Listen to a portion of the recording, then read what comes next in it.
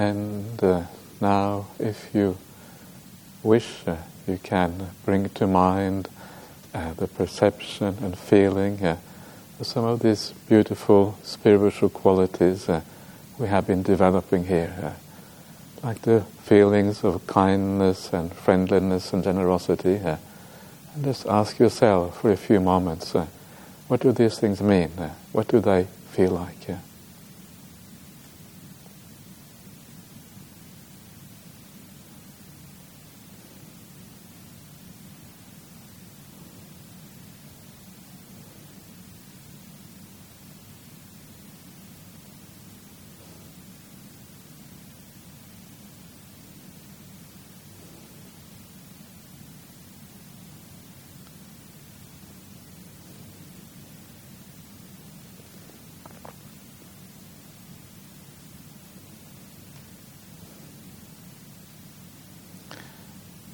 And then, if you wish, you can imagine the planet Earth in your mind's eye, this beautiful planet of blue and green and brown and white. And you can see it in your mind's eyes, bathing in this beautiful, kindly, friendly, loving, golden light. This beautiful quality emanating from your heart, bathing all of these beings on the planet. And I wish all of these beings, may you all be well, may you all be happy.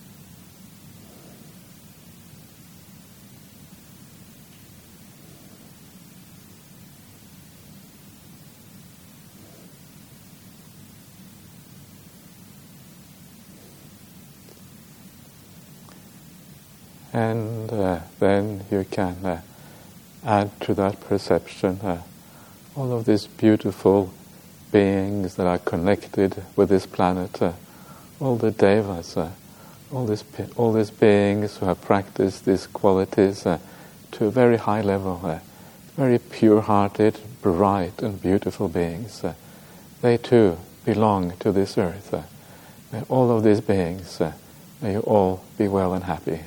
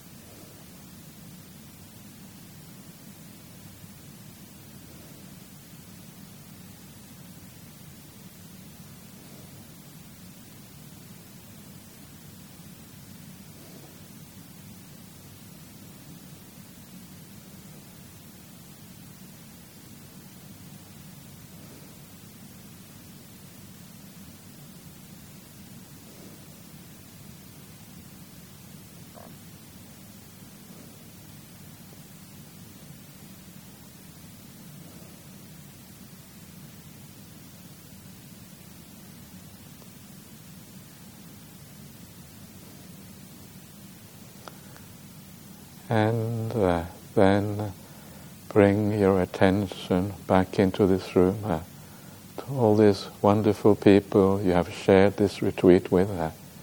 And every one of you, thank you for being a spiritual friend. Thank you for sharing this retreat with me.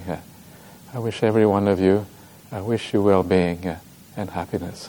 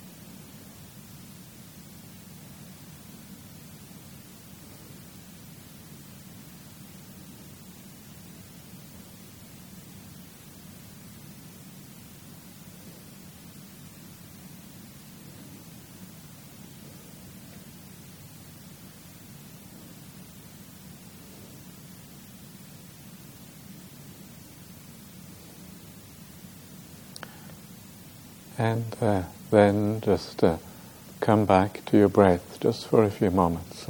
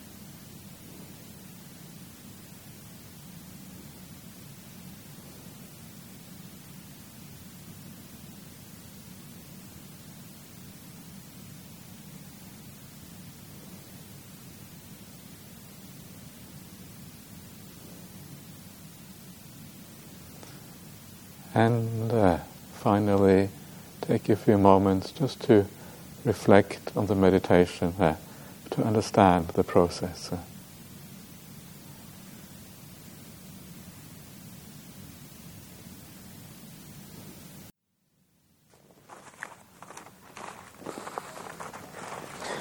Gee, it's a lot here. We shall see what happens. Okay, so let's just start. So, dear Ajahn, can you please explain the relationship between mind and consciousness? It is said that as one of the criteria for the next destiny at rebirth is the last thought, or the chuti chitta. How does thought and consciousness get connected here? So mind and consciousness, the idea here is that you have to kind of go back and to look at the Pali terms, to see what we mean by these things. And usually the word that is translated as mind into English is usually the word chitta, which is the word you are saying here, the chuti chitta. And consciousness is usually the word vijnana. Yeah? So what is the difference between these words, both in English and in Pali? And the vijnana is like the awareness, yeah, it is like one particular aspect of the mind. The mind has many aspects. It has feelings, there is the will, there is perception. And consciousness is just really the idea of just the awareness itself. It is an abstraction. It doesn't actually exist on its own in reality, but it's just a way of learning how to look at the various factors in the mind. In reality, it comes as a connection of many factors together at the same time. And that connection of all the factors coming together is called chitta. It's mind. Yeah, it's an overall view of the mental aspects of existence. So that is really the difference there. One is an artificial abstraction used for insight purposes, and the other one is an overall idea of what the mind is about. The destiny at rebirth, the last thought, this is a idea that you find in the commentaries, not an idea you actually find in the suttas. Even the word chuti chitta, it's like an Abhidhamma word, yeah, meaning chuti is like passing away, chitta is mind, it's the mind moment you have when you pass away, and it's not really found in the suttas. And it's this idea that, and this is, I think it's a slightly dangerous idea. It means that the last mind moment you have is very important because it connects with the patisandhi vijnana, which is the connecting consciousness, which then is the first consciousness in the next existence, and there's no gap in between. You die, then you get reborn straight away. That is the kind of traditional Theravadan worldview. But it doesn't seem to be that the rebirth works in that way according to the suttas. There seems to be some time in between, like an antarabhava, as it's called in the some of the other texts, like the Katavattu, for example, one of the books of the Abhidhamma Pitaka, where they talk about various views of the world, and they talk about the antarabhava. And as far as I can see, that is kind of confirmed by the suttas. Yeah, there is like a time in between, and then you get reborn. And what that means is that the last thought moment is not so important. Yeah, because the last thought moment, then there is some time in between, and it's like the kamma and your mental state and your overall feeling about yourself is worked out during that intermediate existence. That's probably when you have a life review, and so you judge yourself to a certain extent, and then you send yourself off either to a good destiny or a bad destiny, depending on what you feel you deserve. Yeah, we kind of judge ourselves in this way. So I've never really been very keen on this idea that the last thought moment is so important, and it kind of puts a lot of pressure on you on your deathbed. Yeah, think kind thoughts now. This is your last opportunity. Yeah. And you can imagine you're trying to die, for goodness sake. You just want to relax. Yeah, you don't want to have the pressure on your deathbed to think something nice. So I think the right approach is just to relax, yeah, and enjoy the dying process. It can be, as far as I'm concerned, I think it can be a very beautiful process as long as we allow it to kind of happen in a good way. So anyway, that's my kind of idea of that. All right. Dear Ajahn, how to be joyful sitting there when we know there are so many living beings suffering here? Thank you. It is how, a lot of these things is how you focus on these things. Yeah, it is how you think about things, and yes, the suffering in the world can make you sad if you look at it in a certain way. But it is also just reality in another way. It is the way the world is, yeah. And sometimes we judge the world in the wrong way. We see suffering, but suffering is not necessarily. There's much more to the world happening than suffering here. And sometimes people who suffer can also be very good people. So on the one hand, you can say, okay, this person is suffering a lot, but actually their long-term prospects are actually very good. This is the weird thing about the world. We are sad. Sometimes we are sad about the things we should not be sad about, and we're not sad about the things maybe we should be sad about. We get things wrong anyway. So, you see the war happening in Ukraine, for example, a lot of suffering, people being killed and families being torn apart and all of these things. And of course, a lot of suffering happening here. But actually, that may be that's often just a short-term suffering here. What happens to those people in the long run really depends on the quality of their heart. And sometimes that kind of time of war brings people together. Sometimes it brings out the best qualities in people. And there have been people writing about this, about the weird experience of being in a war zone, everything collapsing, and feeling more happy because all these good qualities come out. And if those good qualities come out, then the war, paradoxically, leads to a good future for some of these people. Not for all of them, but for some of them. So it's so complicated. So when you look at the world, don't look just at the surface. Look at things in a deeper way. Often it's very different from what it may appear to be like. So, but you're right. At the end of the day, yes, there is a lot of suffering in the world. And sometimes you just have to focus on the goodness in the world. There's also a lot of goodness in the world. And sometimes we don't see the goodness. And sometimes we need to remember that. And when you see that, there is always a source of hope there. A source of a positivity. There are Buddhas coming into the world on regular intervals. They create all of these positive conditions for people to practice in a good way, to be kind. What a wonderful thing that is. It's not just all dark. It's a mix of dark and bright. Yeah? And eventually, those being in the darkness, eventually, many of them, maybe all of them eventually, will find the right path. Yeah? So sometimes it's just a matter of time, and give it enough time, and then they also have the opportunity here. So try to reflect on these things in the right way, yeah?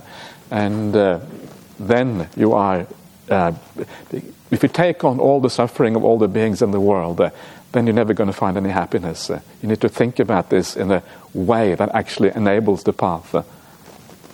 So try some of those ideas I just mentioned and see what happens. Dear Ajahn, how do we differentiate the aversion in the 5 hindrances and the aversion of nibbida? I can see the differences, but they are somewhat similar, repelling. Many thanks. So the word aversion in English actually means just to be repelled by something. Yeah, and I have noticed that in contemporary English it's very common to use aversion almost as a synonym for ill will or anger, but actually it is not really a synonym. Aversion means that you are something, don't want to see it. Like you see something very disgusting or unpleasant and you turn away. It doesn't mean you have anger, it's just something you don't want to be near, like suffering or whatever. And that is the aversion of nibbida, where you don't want to go there, it's suffering. You want to leave it behind, you are repelled by it. The aversion of the 5 hindrances is actually ill will. It's like you're angry with someone. Yeah, anger. It is a very unwholesome quality. Whereas aversion is not necessarily unwholesome. One is where you want to do bad things as a consequence. The other one is just you want to leave something behind because it's suffering. Yeah. That is really the difference there. Yeah.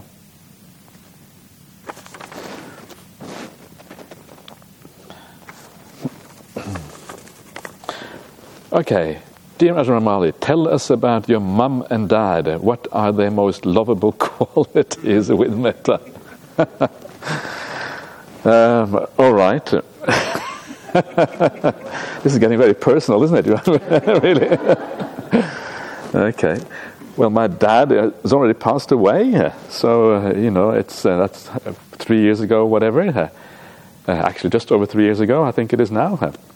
And I was very lucky. I had very good parents. They always supported me, always kind of did the right thing. I was never there's no kind of physical punishment at all in my entire life. That's not the way things were done in kind of our family, or usually in actually those Scandinavian societies. Physical punishment is not part of that.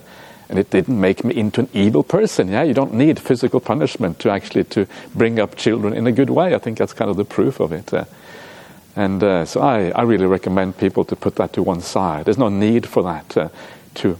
For people think it's required to bring up people in a good way, and I think that's actually a mistake. I think usually it backfires.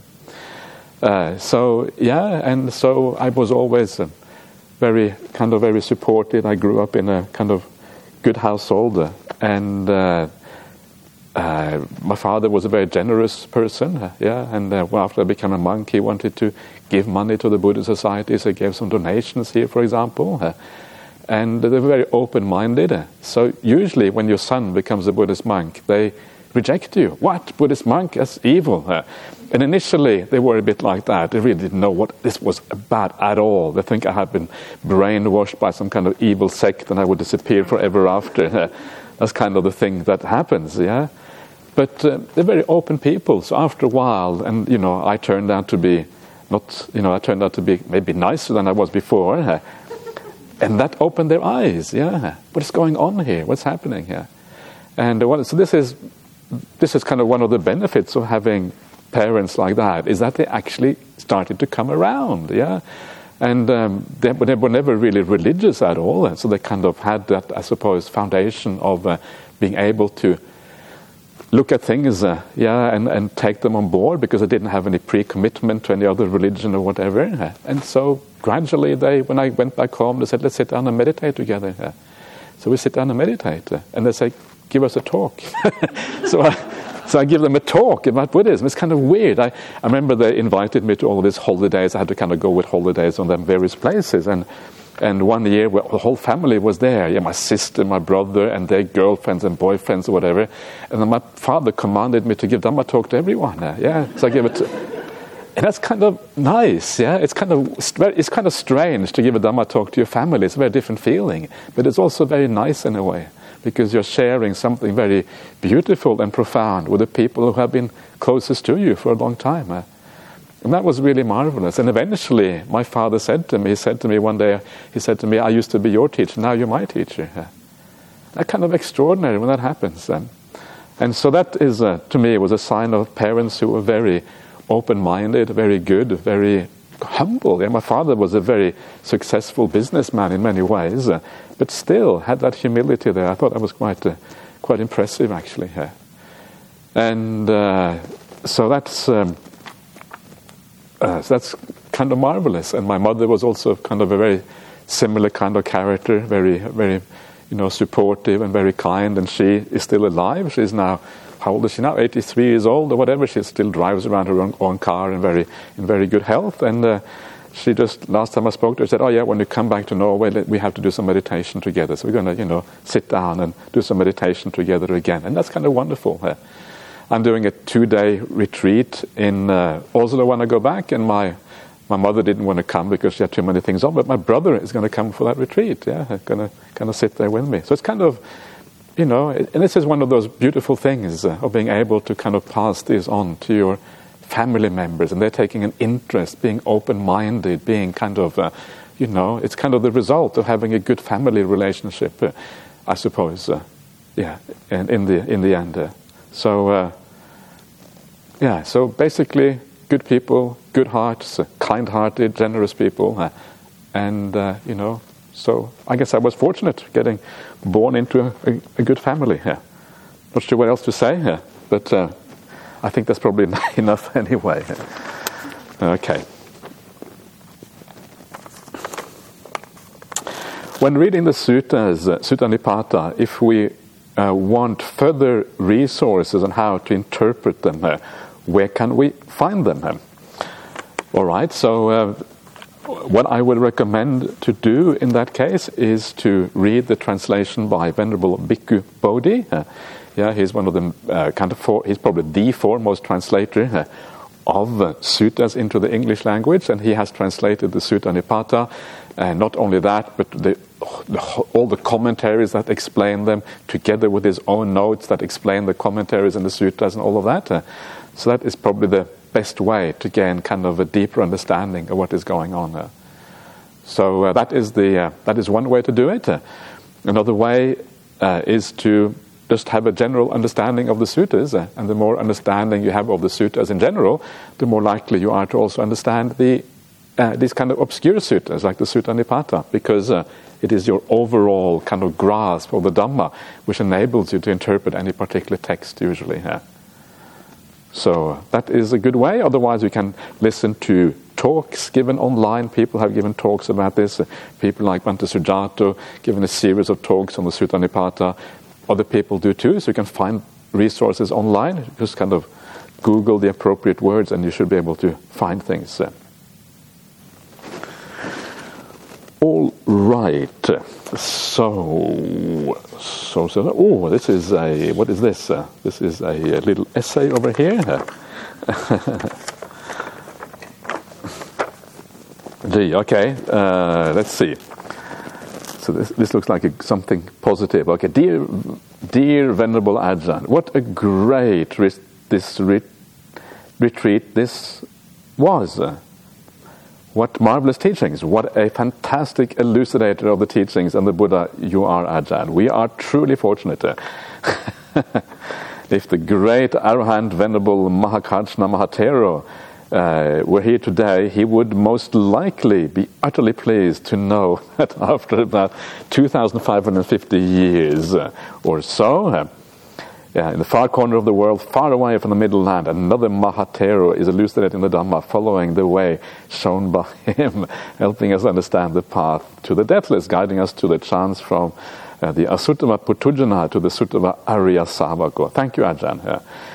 In the words of the great King Pasenadi, you are the Dhamma Chaitya, Ajahn, a true monument to the Dhamma, Majjhima 86.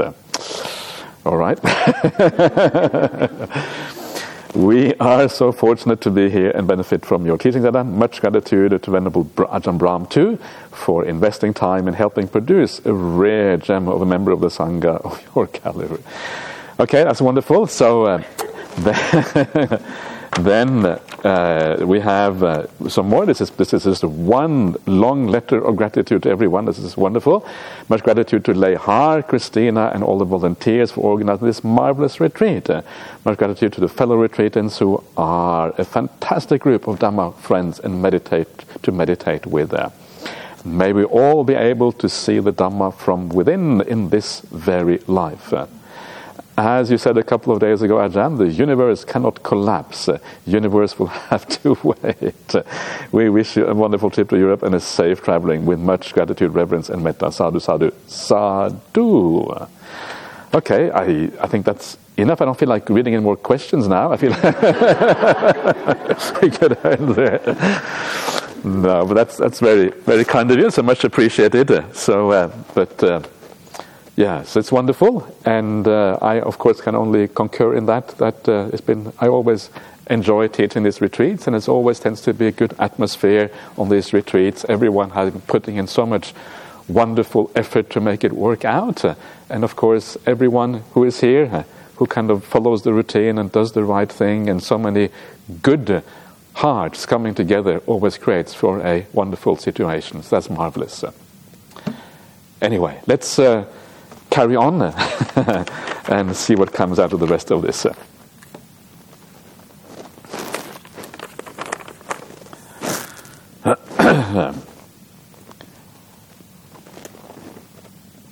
Okay, so these are more notes of gratitude. I'll put them to one side. We can read them out. Maybe towards the end, we can take the Dhamma questions first. So let's see.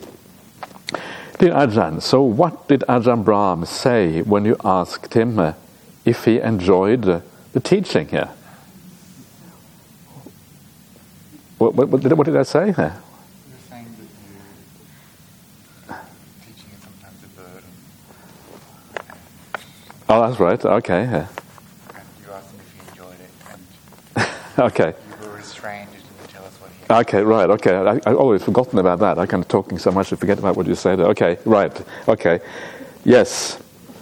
So, yeah, it's interesting because someone like, the thing about the Dhamma is that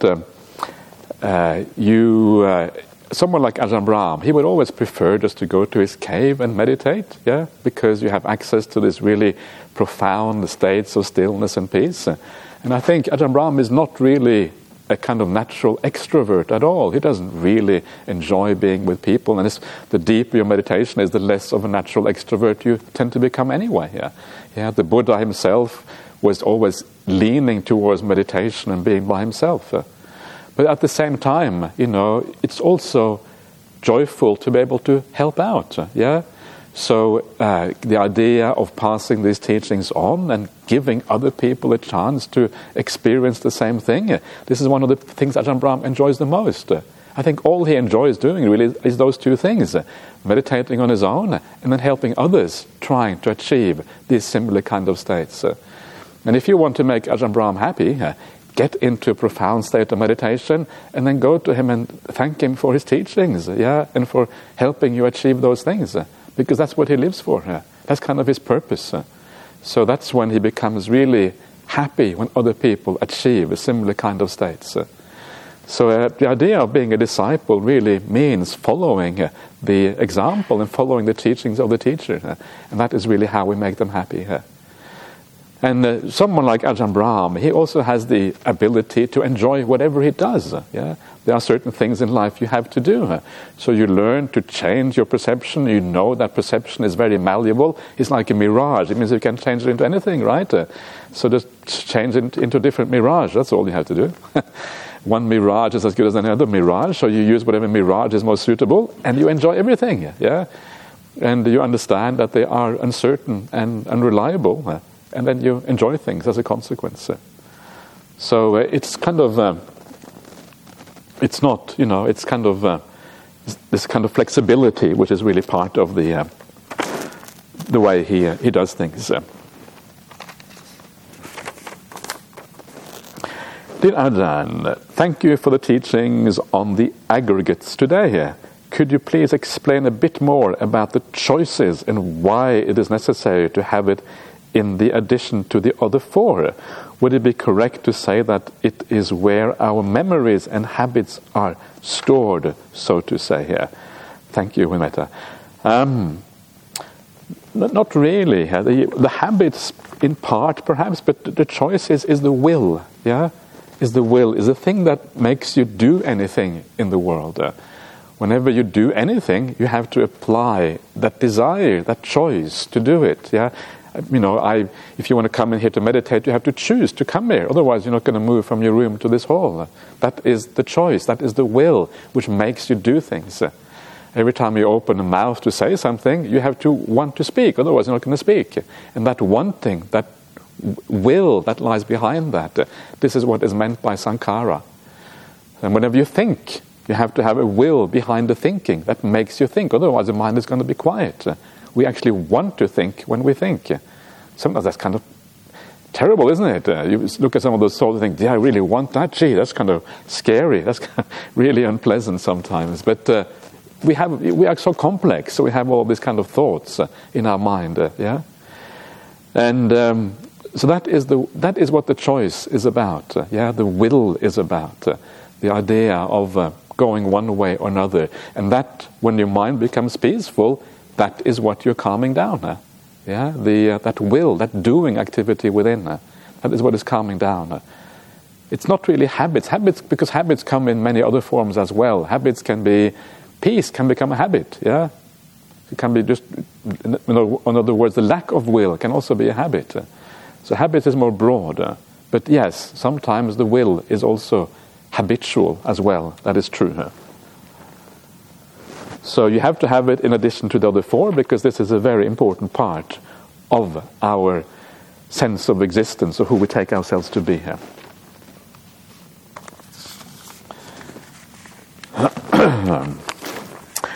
Okay, dear Ajahn, apart from breaking your practice routine, are there any other tips you can give us to become less rigid and tight with the practice? Much respect and gratitude. Thank you for the wonderful Dhamma teachings. Less rigid and tight with the practice. You just have to learn not to force the practice. This is really the thing.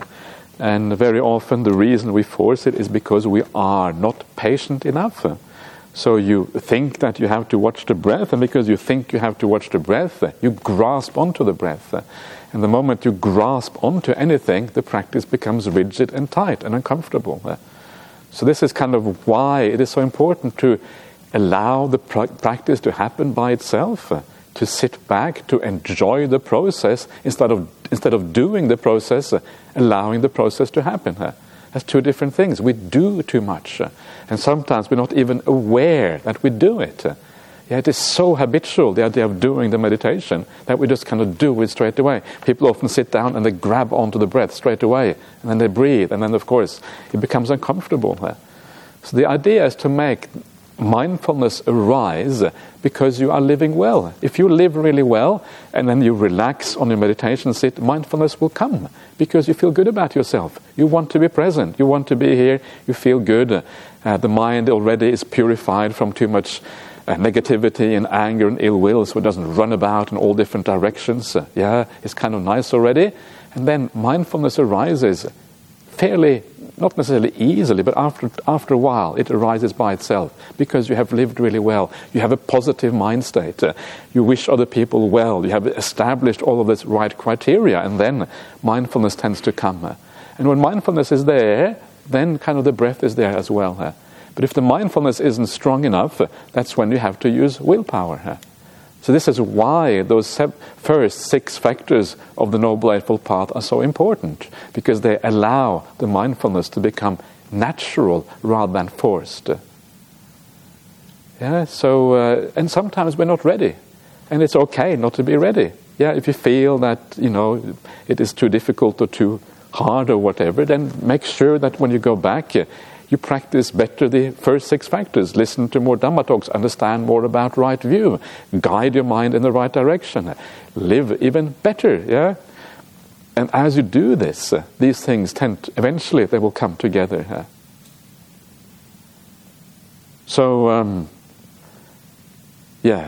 And otherwise, those similes that I mentioned yesterday about just learning just to sit back and relax, allowing things to be. What does it feel like when you really relax in your life? When you're really at ease? When is that? What do you do at that particular time? Nothing probably, right? And you're really relaxed. And that kind of relaxedness that you have when you're really relaxed, you want to bring that into your meditation practice.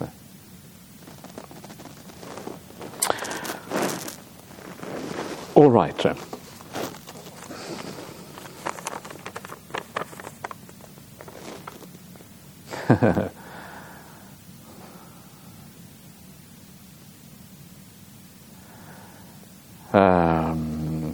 Okay. Dear Ajahn Brahmali, Australia's best kept, not so secret. Pardon my ignorance, but how does the mind feature in the discussion of the 5 khandhas? It seems to express itself through each of the 5 khandhas, e.g. in mind-made forms, mind consciousness. Does it then follow that with the repulsion of the khandhas we are repelling the mind? Ajahn, does it make sense for you to lead us in Anapanasati meditation tomorrow morning? Thank you for the wonderful teaching. So how does the mind feature in the discussion of the 5 khandhas? Well, the 5 khandhas, that is the entire makeup of a human being. That's why I said these are the aspects of personality. They are the aspects of who we are, mind and body and everything. So yes, in a sense you can say you are repelled by the mind itself. This is kind of what this is all about. But we divide it up in such a way we can kind of understand how what it is. And this is profound. This is really hard to understand. And eventually, when you see these things, this is why we come to the end of existence. As long as you have an interest in the mind is important, you cannot really come to the end of existence or the end of rebirth. So these are some of the deepest aspects of the Buddhist path. Can you lead this Anapanasati meditation tomorrow morning? Well, the idea has really been to, Anapanasati is just relaxing and watching the breath. There's kind of what we have been trying to do all the way through. It is the most simple thing in the world once you kind of get it right. Sit back, be mindful, and the breath is there. It's really, really easy. You just have to have the right attitude towards the breath, having a sense of friendship to the breath, seeing the breath as something wonderful and marvelous that takes you into meditation in the right way. Make sure you establish mindfulness before you do it. So continue doing this after this. We finished the Q&A tonight. Come back to the breath again. Just relax, sit back, enjoy what you're doing, and then this is going to work out. The main leading in meditation is actually just some very simple advice and giving rise to mindfulness.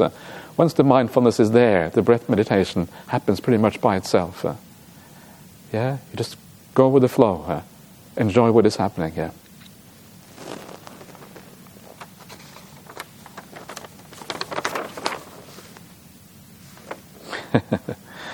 Okay, I'll put that to one side for now. So many nice notes here. This is really, really cool. So it's wonderful this is really nice. Let's see if there's any more Dhamma questions before we get into all the wonderful notes. So, dear Ajahn, please give an example to show the difference between feeling and consciousness in the 5 aggregates. So, in a practical way, in terms of ordinary experience, consciousness and feeling always go together. There is no such thing as having feeling without consciousness, nor is there such a thing as having consciousness without feeling. Anytime you are conscious, anytime you are aware of anything, there's going to be both consciousness and feeling here. So we use this more just as a way of thinking about the different aspects of the mind. One aspect of the mind is how you feel right now. Do you feel happy? Do you feel suffering? Do you feel pleasant, unpleasant, or neutral? What do you feel about this situation? The thing which knows the feeling, that's consciousness. The feeling is either the happiness or the suffering in the present. That's the difference. How do you know that you're happy? That is the consciousness. The actual happiness, that's the feeling here. But in reality, they come together. Okay. Dear Ajahn Brahmali, this morning you mentioned that we should move from pleasant feeling Vedana towards neutral feeling. I usually make myself comfortable to raise gladness or joy, not only for meditation but for daily activities as well. Could you please elaborate how to reduce attachment to pleasant feeling, but still having gladness to start meditation into a deep state? Lastly, much gratitude to all your teachings. Thank you so much for Venerable Akaliko and Lehar and Christina and the fellow retreatants.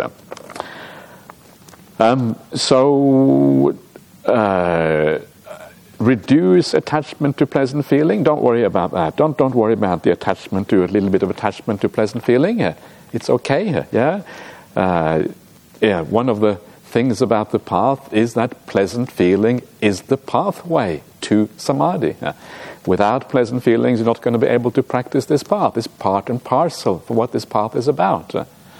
Don't attach to it. Don't deliberately attach to it. That's not really the point. But don't try to be too aloof and separated from it either, because if you do, you may not be able to achieve those states.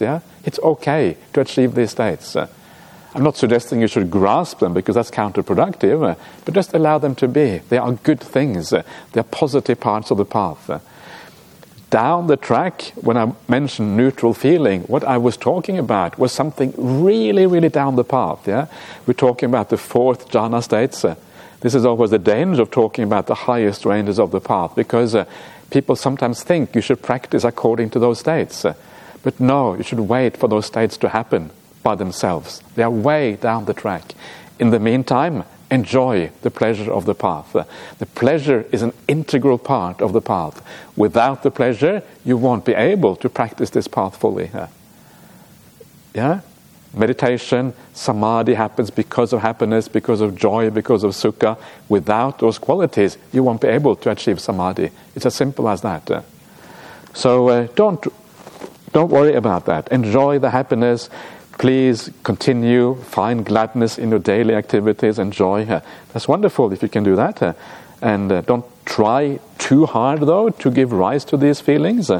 One of the most important things on the path is to look for the causes of things, rather than actually trying to deliberately give rise to the results. So the happinesses that we find in meditation are results. Our job is to put in the causes. So it's more about thinking about the world in the right way. Yeah, contemplating your blessings or whatever, thinking in the right way, and then the happiness and joy comes from that, instead of trying to force the joy and the happiness. Yeah, so just live well, just be kind, say a kind word to somebody, and suddenly you feel joy because you're saying a kind word. Oh, I'm feeling happy about that. Yeah, that is the kind of joy you want. Not try to look too hard to look for these things, because if you try too hard to look for them, we tend to quash them as we do so. Okay. Dear Ajahn, from today's teaching about non-self, in the all-form paragraph, past, future, present, external, internal, coarse and fine, inferior, superior, far or near, what are those? How they have to do with non-self, especially the last two. All right. So the thing is that form can be experienced in many different ways. Yeah. Sometimes we are attached to the past. We think about in the past. Oh, in the past. Yeah. I'm kind of. Sometimes we get older, put on a bit of weight, yeah, and I think, oh, in the past I was so kind of nice and kind of slim. Now I'm kind of getting fat. You think, oh, in the past my form was so wonderful, yeah. Whoa, I wish I was more like that. So you hold on to the image of the past, something like that, yeah. So this is kind of the past or the future. You have an idea about future form. What you're going to be like in the future or whatever. Past, present, and future. External and internal. So sometimes we can grasp onto internal form, it means our own form, or we can grasp onto external forms, yeah?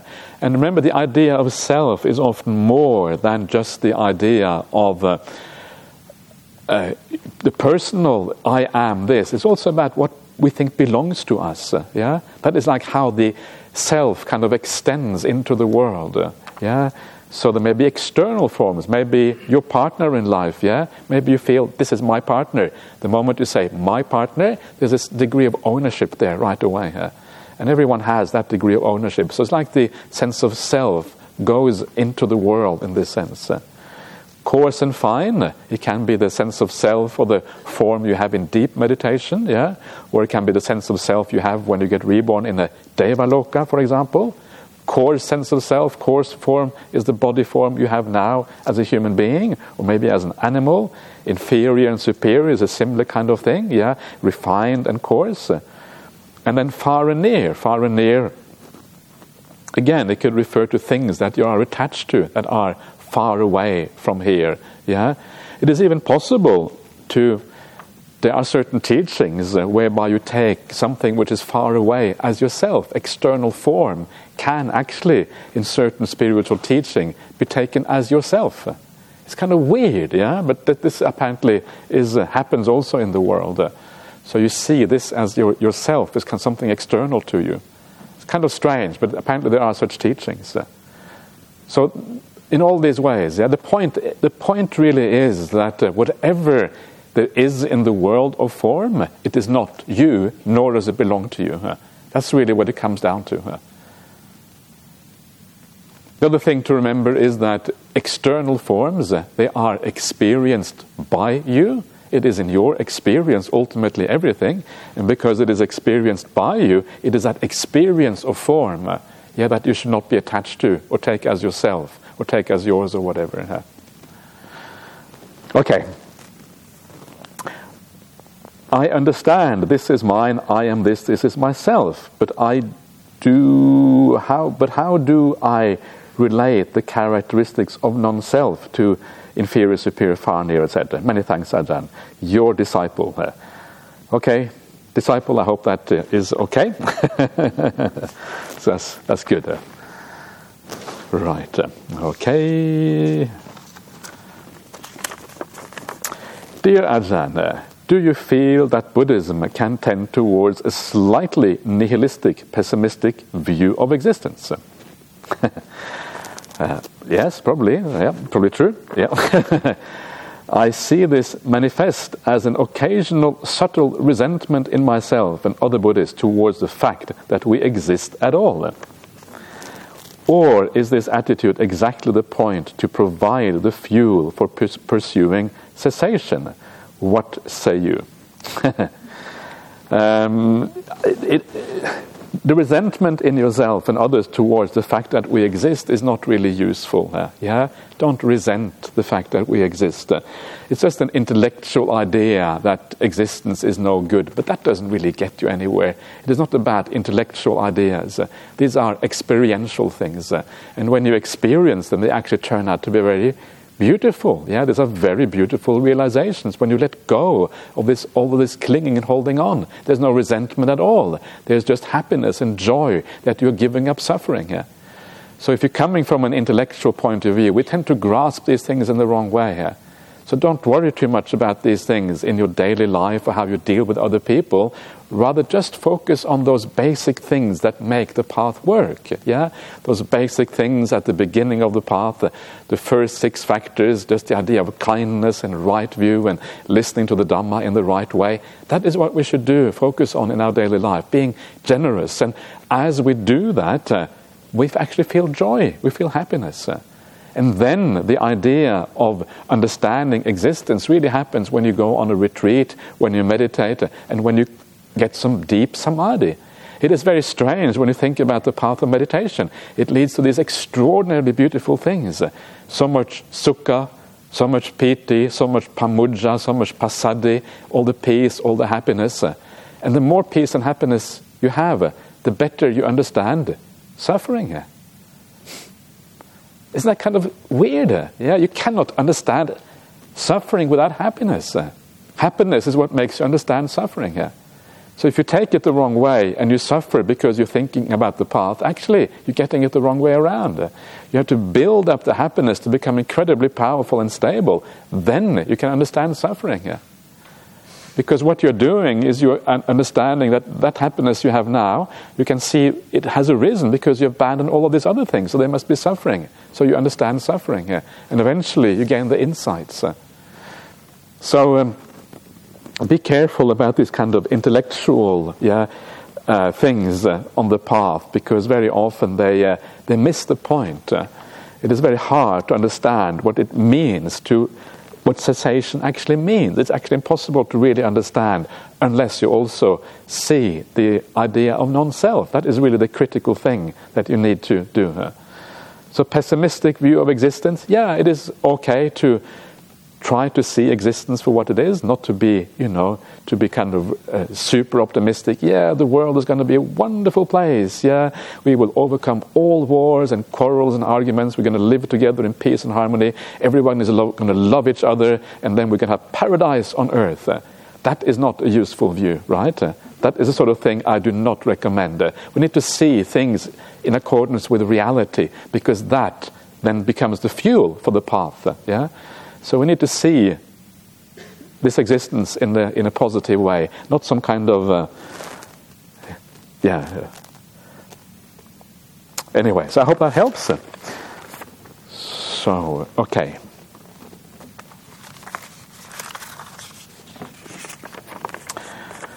Dear Ajahn, I was never one to read the suttas much, but now I feel an inspiration to memorize and recite the Sutta Nipata verses, so I can carry them around with me and reflect on them as I go about my days.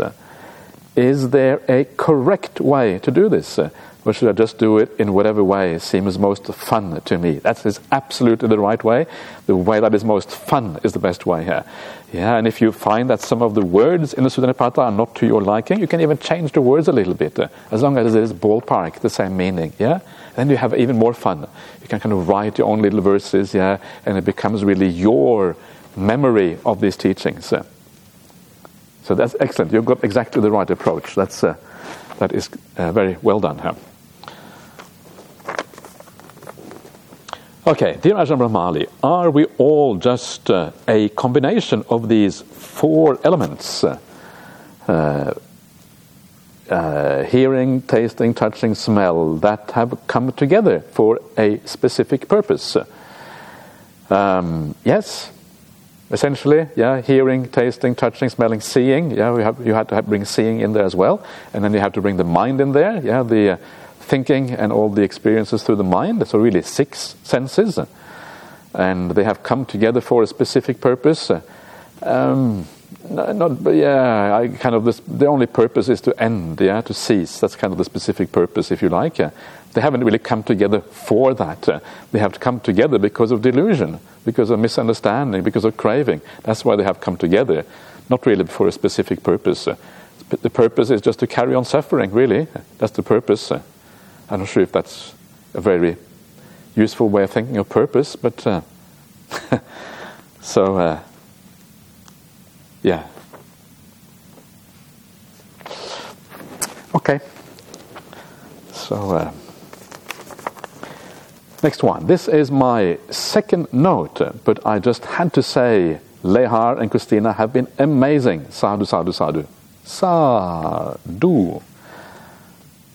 All right, so there you are, Lehar and Christina. You have been amazing.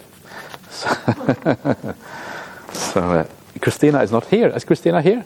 No, not here. Okay, she's missing out on all these kind of nice things. Okay, that's the 3rd or 4th time that she has been mentioned.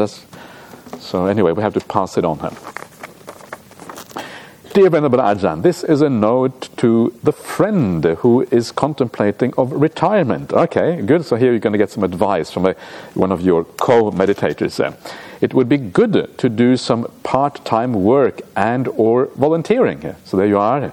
Jana Grove and Damaloka BSW are looking for volunteers, I think. And this is very, very smart. Okay. If you talk to Lehar and or Christina, you could get more details. You have come to the right place. Solutions are right here with Metta. Okay, so there you are. So anyway, yeah, that's probably a good piece of advice. So, okay. Dear Ajahn Brahmali, thank you so much for your teachings. I have enjoyed this retreat tremendously. Also, Lehar, Christina, and volunteers and helpers and lay community for all the work you have done. Thank you. Thank you. Excellent. Marvelous. There are so many thank you notes. That's just really, it's really wonderful. So, next one. Oh, okay. Dear Ajahn, with reference to the simile of the saw, the middle-length discourse number 21, in which Venerable Paguna was mixing too closely with the nuns, I was surprised by this statement. So even if someone strikes those nuns with the fist stones and clods and swords in your presence, you should give up any desires and thoughts of lay life. If that happens, you should train like this. My mind will be unaffected. I will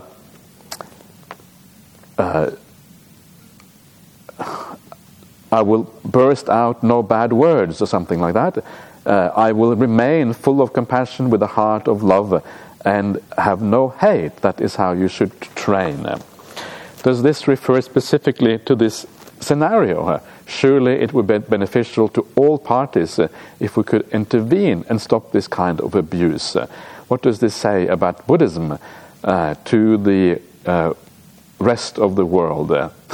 Thank you for your teachings and inspiring teachings as always. The point here is, of course, not that we should allow abuse to happen. That is not really the point. Of course, we should intervene if we can.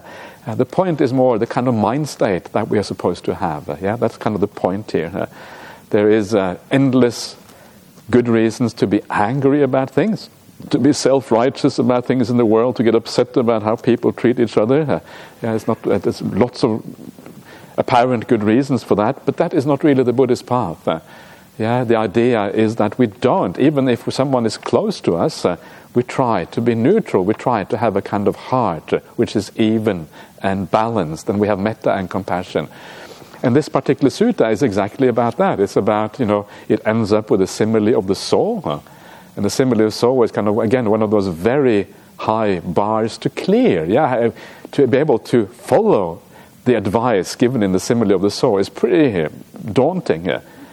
But it can be done. This is the point, For those of you who don't know the simile of the saw is that even if bandits They take a two-handled saw, this is kind of the saws they had in the old days, and they saw you apart, limb from limb, saw off your legs, saw off your arms.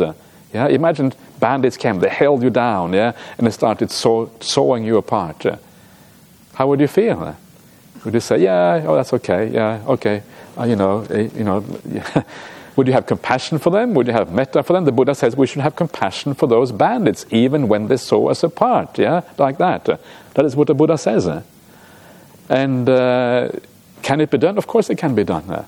And it can be done because, yes, you feel pain right now, but those, and of course you will die very quickly if someone starts sawing you apart in that way, and then you're dead, and then you go on to a good destination because you didn't have any hate or ill will. It's just a short-term pain, that's it, But those bandits who cut you apart, if you are a good person, imagine if it was a noble person, an arahant or something, they cut that person apart.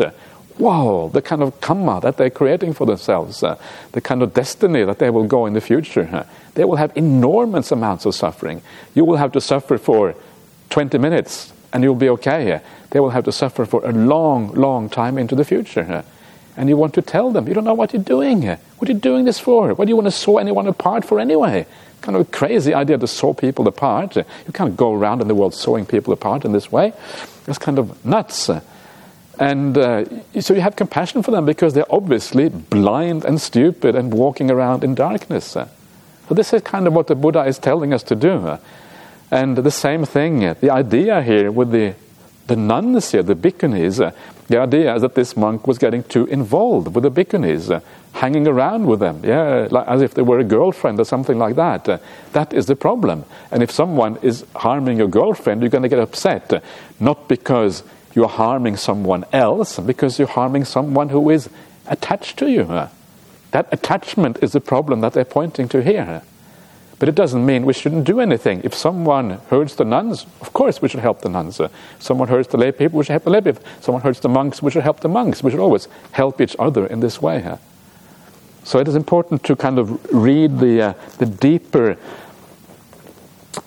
meaning behind these things, and then you understand what is going on. But again, it's a very high demand, and it's very difficult to do. And in the meantime, we do whatever we can in those difficult situations. Do the nuns want to say anything about this? Oh, don't hurt the nuns. Okay, don't hurt the nuns. Okay, that's very wise, isn't it? Not hit the monks either. Okay. Yeah. So, okay. Is it reasonable? What do you think about this advice, Venerable Bhajenta, in the Kakashupama Sutta? Is it a good advice or is it bad advice? What is your take on this? Have any opinions? Yeah.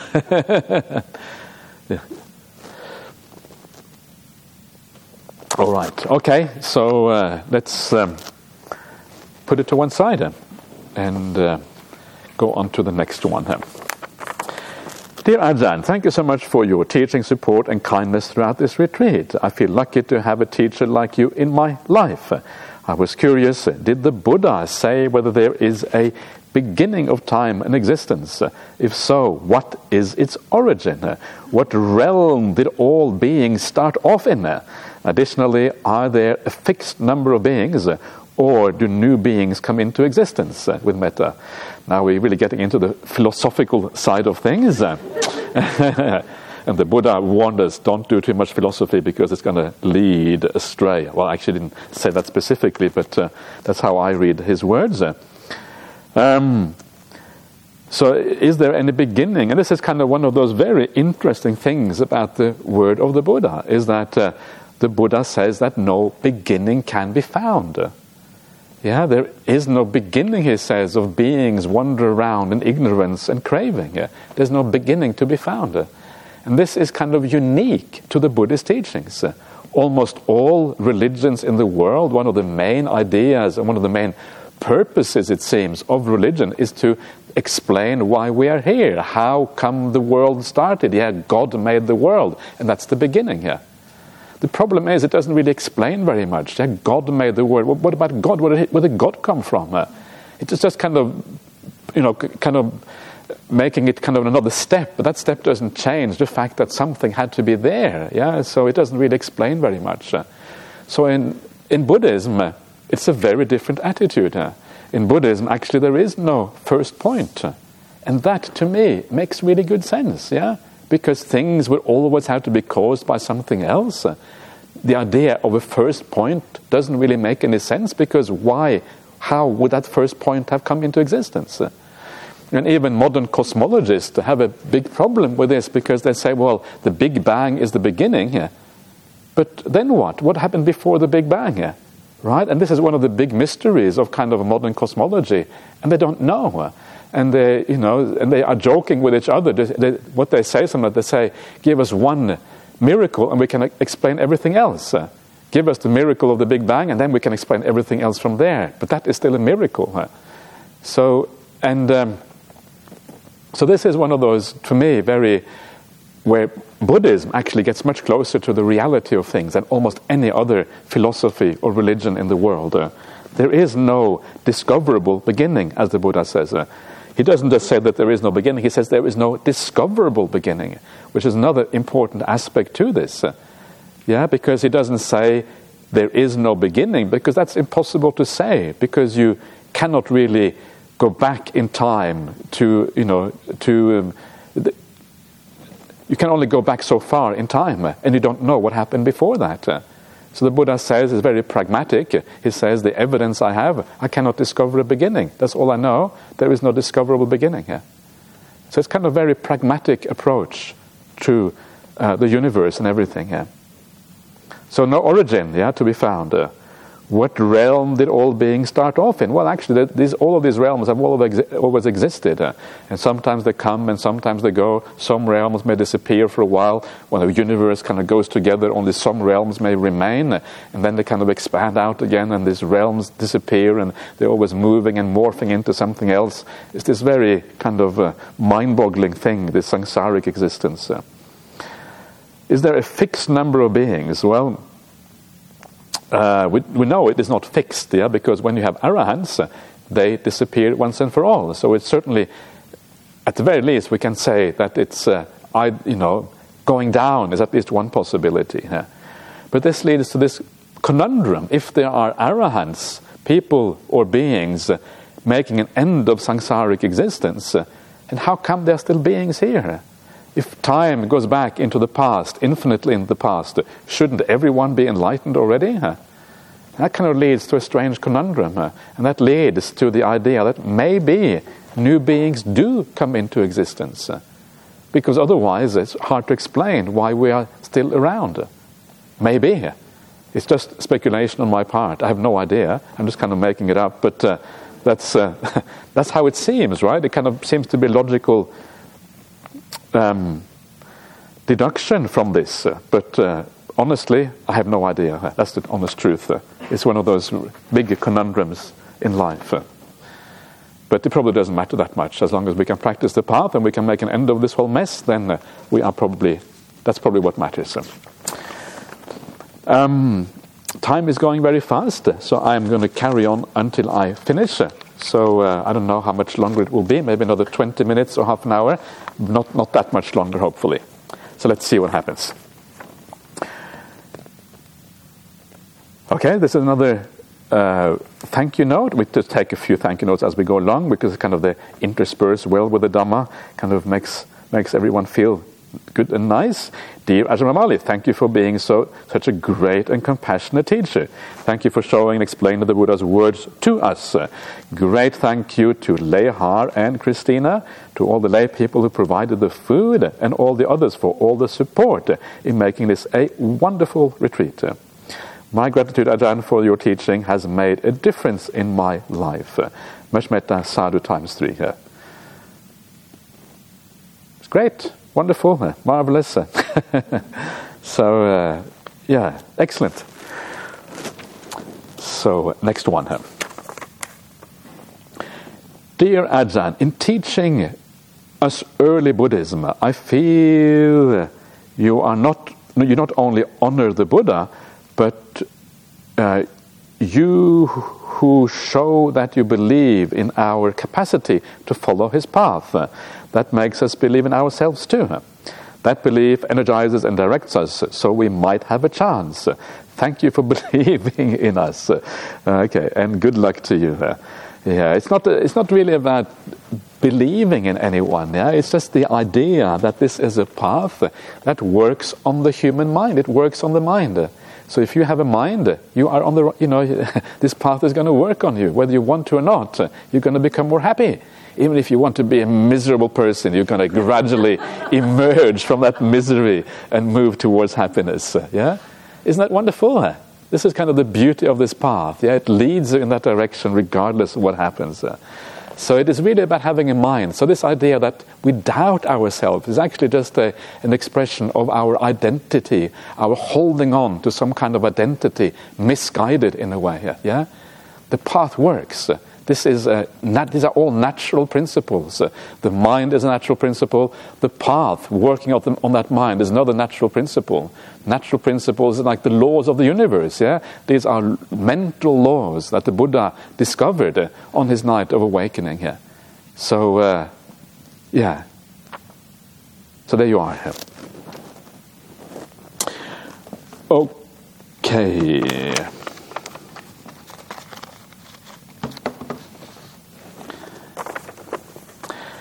Okay, I am not sure I get the difference between this I am and this is not myself. Thank you. So, this I am and this is not myself. So, one of there's very slight differences between these things, yeah? And sometimes it doesn't matter so much. The main idea is just that there is nothing there that you identify with one way or another. But one of the differences here is that sometimes we identify with a specific aspect of this mind. You identify, for example, with the knowing. Yeah, I am the knowing. Yeah, I'm the one who is aware. That awareness is what I am. At other times we identify with something larger. Yeah, we identify with maybe the whole mind, and then. So then we say, for example, that this particular aspect, yeah, belongs to that mind or belongs to the larger sense of self. It is an aspect of you, for example. Yeah. So I would have to look up the sutta again to get the exact feeling here. But basically, the idea is that your sense of self is within a larger thing, which is you take to be you, or you take to be an aspect of what you are. Sometimes the self is within the larger configuration. Sometimes the larger configuration is within the self. So there's all these kind of variations on a theme, basically. I'm not really getting very clear about this now, but basically it's just different ways of thinking about the idea of a self and what it is and what you are. That's really all it is. Yeah, I'm not sure if it is really necessary to go any more deeply into that. If you go to some of the sutta classes we have at Dhammaloka Center, we go into some of these issues more deeply. Like, for example, the Majjhima Nikaya, the Middle Length Sayings number 2, the Sabbasava Sutta, all the defilements, and that goes into quite a bit of length, I think, about the various ideas of self and how it relates to these khandhas in various ways. Yeah, and you can have a look at that, and it will hopefully give you more idea about this. But it's not all that important. The main point is just that the sense of self somehow is related to these 5 khandhas, these 5 groupings. Okay, with regard to avoiding sensual pleasures like a snake's head, I've been thinking about a particular example, which is the gym. An activity that I enjoy, but which triggers many sensual thoughts because of the people there, the way they look, behave, dress, etc. So to avoid these defilements arising, am I supposed to ideally stop going to the gym? Or is that too extreme? Because even if the answer is yes, and please say so if it is, I have to admit I quite enjoy the activities I do there. So what are your thoughts on this issue? The thing is that, as long as you live in that sensory world, there is going to be things that trigger these sensual thoughts, yeah? That is just the way it is in that world. And yes, maybe you can reduce them a little bit by not going to the gym, but I mean, you're still going to be triggered by other things if it isn't triggered by that, because that's just the nature of that sensual mind. It's going to be triggered by these things. So there isn't any right answer to this. Yeah, I don't know exactly how you live your life apart from this. Whether you live with a partner, for example, and or you live by yourself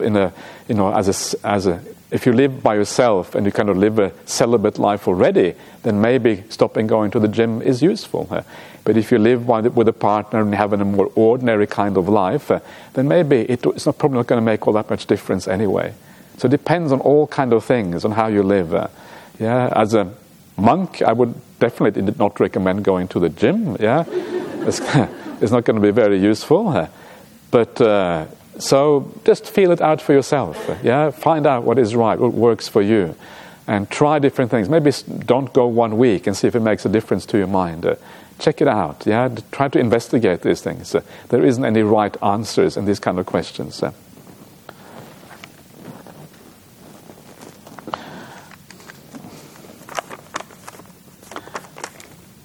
Okay. Dear Ajahn, I was recently treated rather badly by my boss and co-workers. I cannot leave my job. That is just not possible. The situation has changed. I think they realized they were in error. I was able to forgive, yet I'm still emotionally scarred by what happened. I see the good in them, but it is tinged with fear and apprehension. I feel I'm holding something back when I interact with them, or protecting something. The boss is now also at times threatened by me, and so I feel deeply unsafe with her, as she is still not seeing me in a positive light.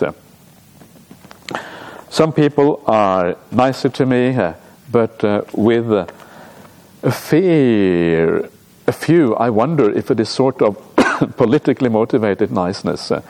And I can't help wondering who the fair weather friends are. It's a challenging situation and difficult to navigate. Sometimes one has to speak and interact. I try to do so with more delicacy, because I have learned, rightly or not, that it is best to disappear and to only speak and be noticed, especially by some, as little as possible. I would be so very grateful for anything you can say about these matters with respect and much metta. Yes, this is kind of tricky. Yeah, this is one of the reasons why the Buddha said life is suffering. Yeah, these things happen in life. This is part of existence sometimes, and can be very difficult. And it's hard to give advice if you have been if you have been burnt, then you're going to be afraid of the fire. That's kind of how it is. You know that if someone has treated you badly, it can happen again in the future. But I suppose the idea is that again, not to take it personally here. This is kind of the general, the deep idea. Very hard to do, but in the end, that is kind of how you have to do things. So you don't take it personally. Remember, it doesn't really have anything to do about you. It has to do with them. They are the problem. They are at fault, and it's good. So you can, hopefully maybe shrug it off a little bit more when you understand that the problem is with them and not with you. And in the end, it's going to be over. It's only going to last so long. It lasts for a while. Things are impermanent. This too will pass. And eventually you will come out of this, like come out of everything. Nothing lasts forever. And in the meantime, you just have to negotiate that difficult situation in a skillful way.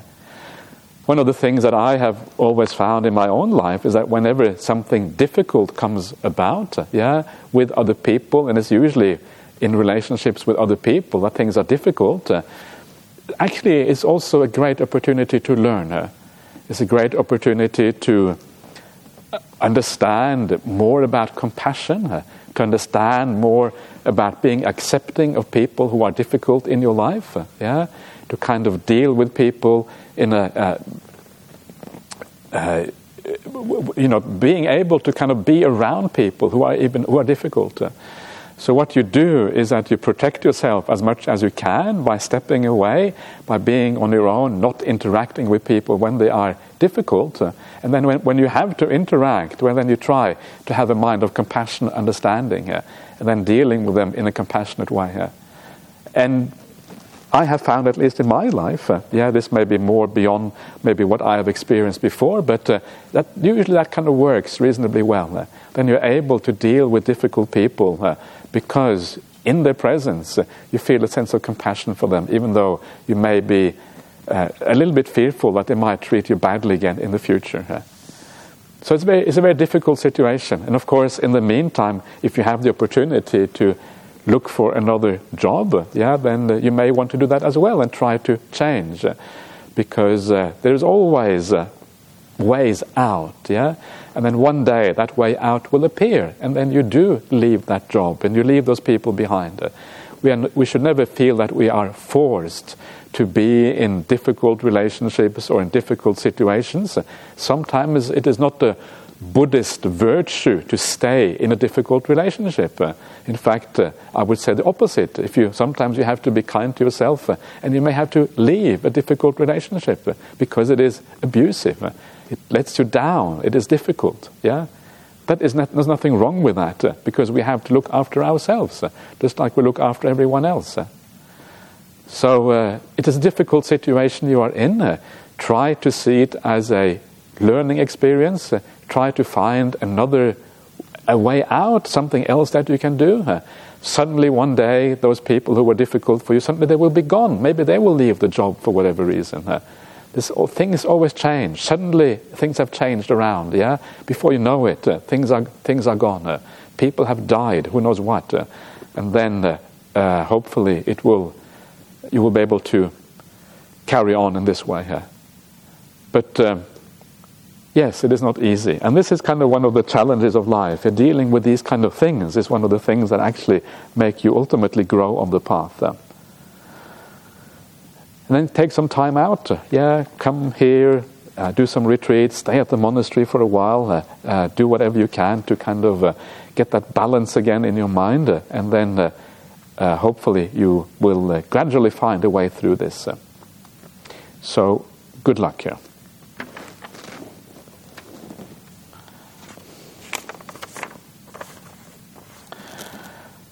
Okay, I have realized I view people with contempt and judgment. Okay, that's very honest. Okay, this realization is slowly making me stop, yet the negative perceptions automatically still arise. It occurs to me that others may struggle with this too. Many in the world would just believe their views, making for a dangerous world. How to change ourselves and yet stay a bit safe in this dangerous world. So, yes, this is excellent that you are kind of seeing some of these qualities, that are there, and hopefully that you can change. It is such an important thing to be honest with ourselves. We all have some negative qualities that we can work on and overcome. And you have exactly the right attitude, You see the qualities, and then you have the attitude of wanting to change. That's marvelous. So you have done the most difficult part of the work. Once you have done that, well, then change will happen. I can guarantee you, because you're on the right track. So what do you have to do instead of judging people and being contemptuous? You have to understand that people in the world are suffering. People in the world don't know what they are doing. People in the world are conditioned in all of these kind of ways. And when you understand that people are trapped in the way they are trapped to do things that are not nice, and to do things like starting wars and being nasty and all of these kind of things. Once you understand that these are traps that people are in, you can start to have compassion for people, and you can start even to rejoice in their good qualities. Contempt and judgment happens because we think other people are bad. We think they should be different.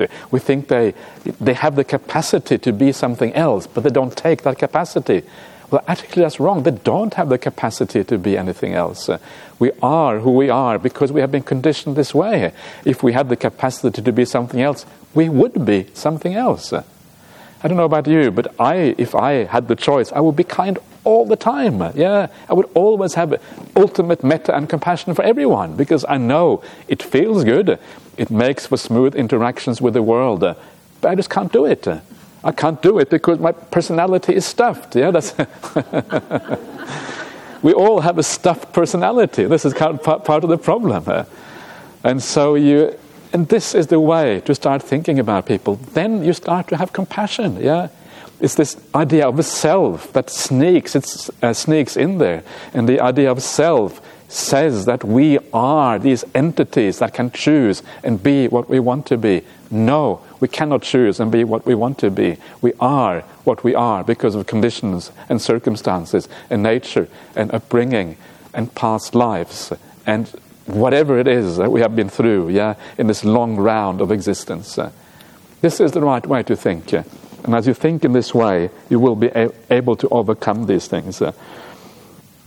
Yes, the world is dangerous, but you understand that it is dangerous not because people are bad, but because people are conditioned in this way. So you're still careful because you understand that conditioning makes them do bad things, but you don't judge them for doing those bad things. And that is really the right way of thinking about this. So, good on you, as they say here in Australia. I'm an Aussie now, so I have to use some of the Aussie lingo. Good on ya. What was that? Good on ya. Good on ya, okay. Good on ya. Really? Okay. Yeah. Really? Good on ya. Okay, good on ya. Okay, right. So this is the thing you get. Thank you for being a good friend to point out my faults, Venerable. After all this praise. We need a bit. Okay, good. I don't think I will ever be the full Aussie vocabulary, but anyway, we'll work on it. The higher training is like. All right. Okay, so good luck. So we are coming to the end, dear Ajahn. You spoke recently about how karma refers to desire as well as its objects. I'm a little confused about what you were saying about this in relation to meditation. Please, can you say a little more? Sometimes karma, we are thinking about this as desire you have in meditation, A desire for something arises, you have some fantasy about something, maybe something innocent like food or whatever, but whatever fantasy you have about the sensory realm, that's kind of desire right here and there. But often we also have attachments, and they may not feel like desire in quite that way, These are attachments to the world outside, things you own, family members, whatever it is, And these are like, if these things you own are threatened, you feel that attachment. That is how you know those attachments and desires. And those attachments, not just the raw desire, but those attachments too, block you in meditation, because the mind is kind of holding on to these things in a subtle way. So you want to overcome some of those attachments. That is how you reflect on the kind of whole sensory realm, in a sense, to abandon these kind of things. That's really the idea behind that.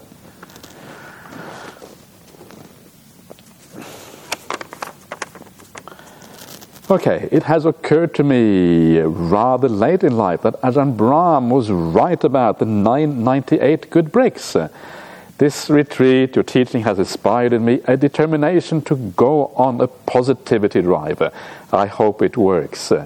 But thank you, thanks. Okay, that's marvelous, that's good. So any little thing, when you feel that you're moving forward, you're making some progress, you're seeing the world in a new way and gives you a chance to move forward, that is great. And 998 good bricks, that's a marvelous result right there. So, now we're coming towards the end. Ajahn, what is your approach when others behave unskillfully or unkindly towards you? Do you ever feel hurt? you seem very equanimous and resilient. If you did feel hurt in that moment, how to deal with it so it's not held on to. Well, I don't know how often you see me. It's very easy to be resilient right here, sitting on the stage with lots of nice people around you. How can you not be, nothing much to be resilient about? It's very easy. But of course, everyone feels hurt every now and again, I have to admit, though, it's not, one of the things about kind of the Scandinavian mindset, you don't really show very much that you feel hurt. You may feel hurt, but it kind of is under the surface sometimes. But I don't feel hurt very often. And one of the reasons for that is because you realize it's not really your problem. When other people treat me badly, or I think they have treated me badly, I don't take it personally anymore. Or usually not anyway. I think actually if you treat me badly, it's your problem, it's your issue. Nothing to do with me. You have some problem within yourself that you do this. And I have a compassion for them because I realize that they are trapped at that moment in that bad behavior. So actually I turn it around. Instead of focusing on me, I'm focusing on the other person. They need compassion because they don't know, they are trapped in that bad behavior at that time. They probably want to be kind, but can't be kind. So how are you going to feel about people in that situation? You can have compassion for them. So this is really the best way to think about these things, And then it is very hard to get hurt. But of course, sometimes the kind of more basic instinct kind of kick in, and you don't really have time to think about things in the right way, and then you still get hurt if that happens. So that's how you deal with it, Try to turn the table. Have compassion for the other person, because if they do bad things, then they have a problem. Okay, so that is all the questions. I'm going to now read out some of these notes I have kept for the end here. So let's have a look at these notes. Dear Ajahn Brahmali, awesome. So this is the translation, Ajahn Brahm's translations of sadhu. So this is really sadhu, sadhu, sadhu. I would like to express my heartfelt gratitude to Ajahn for the beautiful and profound teachings of the Buddha, and to Lay Hargo and Christina for their support, and for all the generous friends and supporters for their time and nourishing food, and also the mega metta for Ajahn Brahm, for Jana Grove, for all the beautiful conditions coming together to help us walk in the path of the Dhamma together and practice joyfully, delightfully, and wonderful. I rejoice with all the retreat, with all at the retreat. Sadhu, sadhu, sadhu. Much metta. May Ajahn have a pleasant and safe journey and back. So, excellent. And yes, there's a lot of good work behind this, not least Ajahn Brahm, who was probably, I think the original idea for the retreat center actually lies in the Buddha Society Constitution. The Constitution was written up with a lot of foresight back in the early days, and in there it had the idea of a monks' monastery, a nuns' monastery, retreat center, and a city center. It was all there, kind of just waiting to be realized. And now, these days, the Buddha Society of Western Australia is largely realized in all those visionary things. And Ajahn Brahm has always been the main driving force to realize all of these things. And then all the people coming together, working together, and making it happen. And that really is quite awesome, as you say. All right, so which one should I go first? We'll do this one first. This one, the other one is even longer, so we'll do this one. Dear Ajahn Brahmali, many, many sincere thanks for your encouragement. I was feeling a bit miserable yesterday, but you are right. Feelings and perceptions are ever changing. It came to me middle of last night that fear is blocking me on my meditation for this retreat. Since this realization, my meditation today is much more peaceful. Okay, that's wonderful. I will count my blessings, have more self-compassion, and not so much expectations.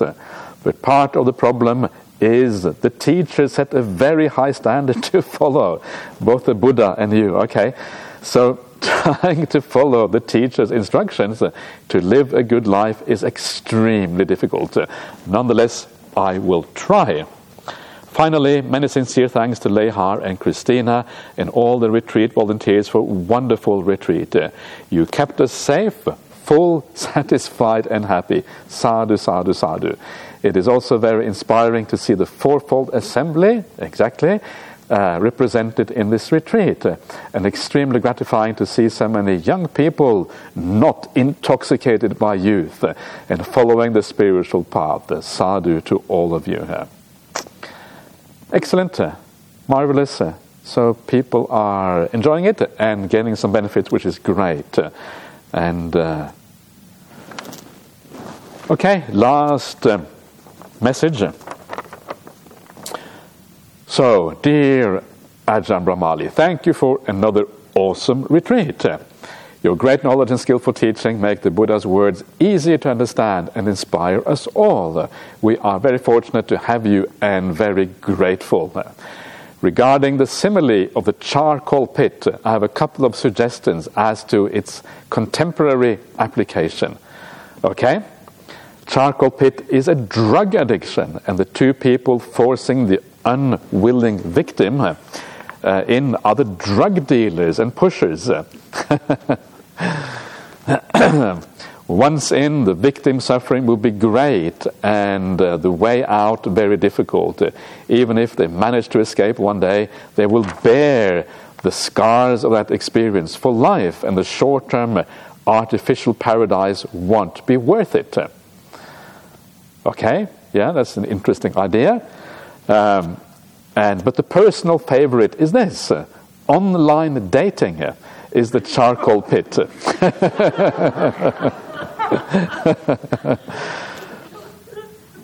Yes, I think you were onto something when you thought it might relate to sexual pleasures.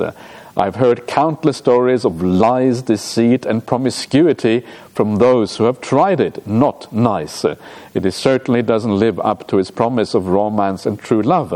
Yet the same friends of mine who have wasted a lot of time and suffered a fair bit too, trying to find meaningful relationships on the internet, were insisting that I should do the same.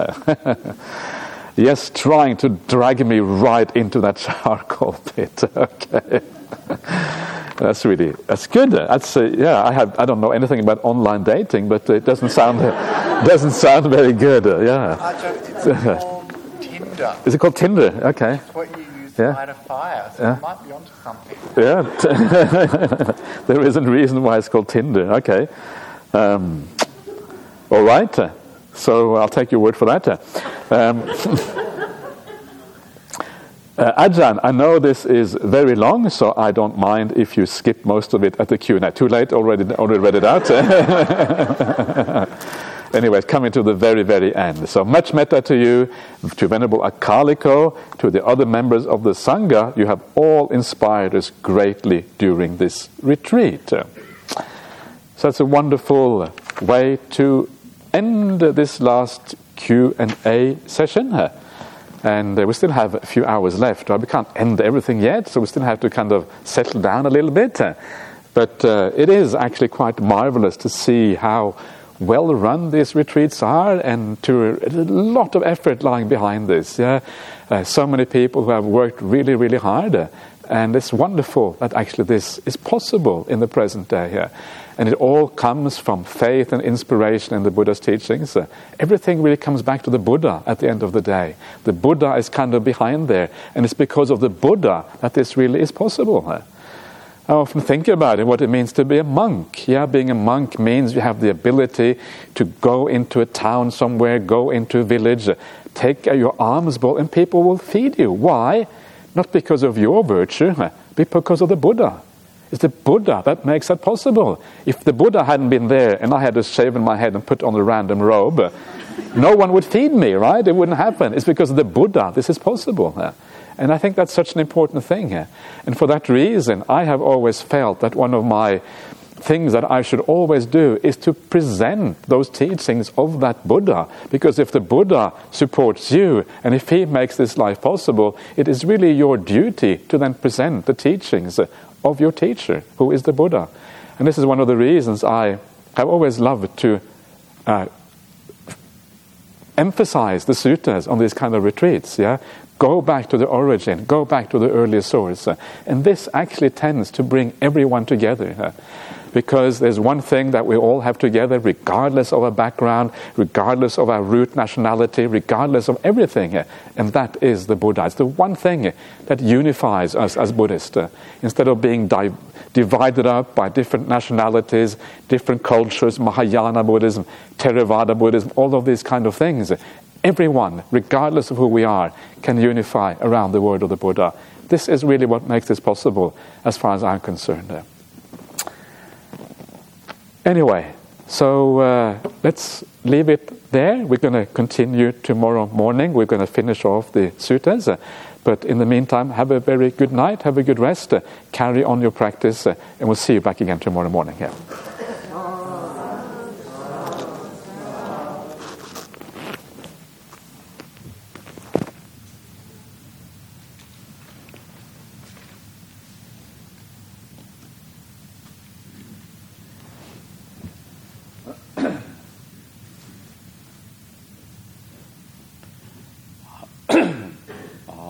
Arahang Sama Sambuddho Bhagava Buddhang Bhagavatang Abhivademi Svakato Bhagavata Dhammo Dhammang Namasami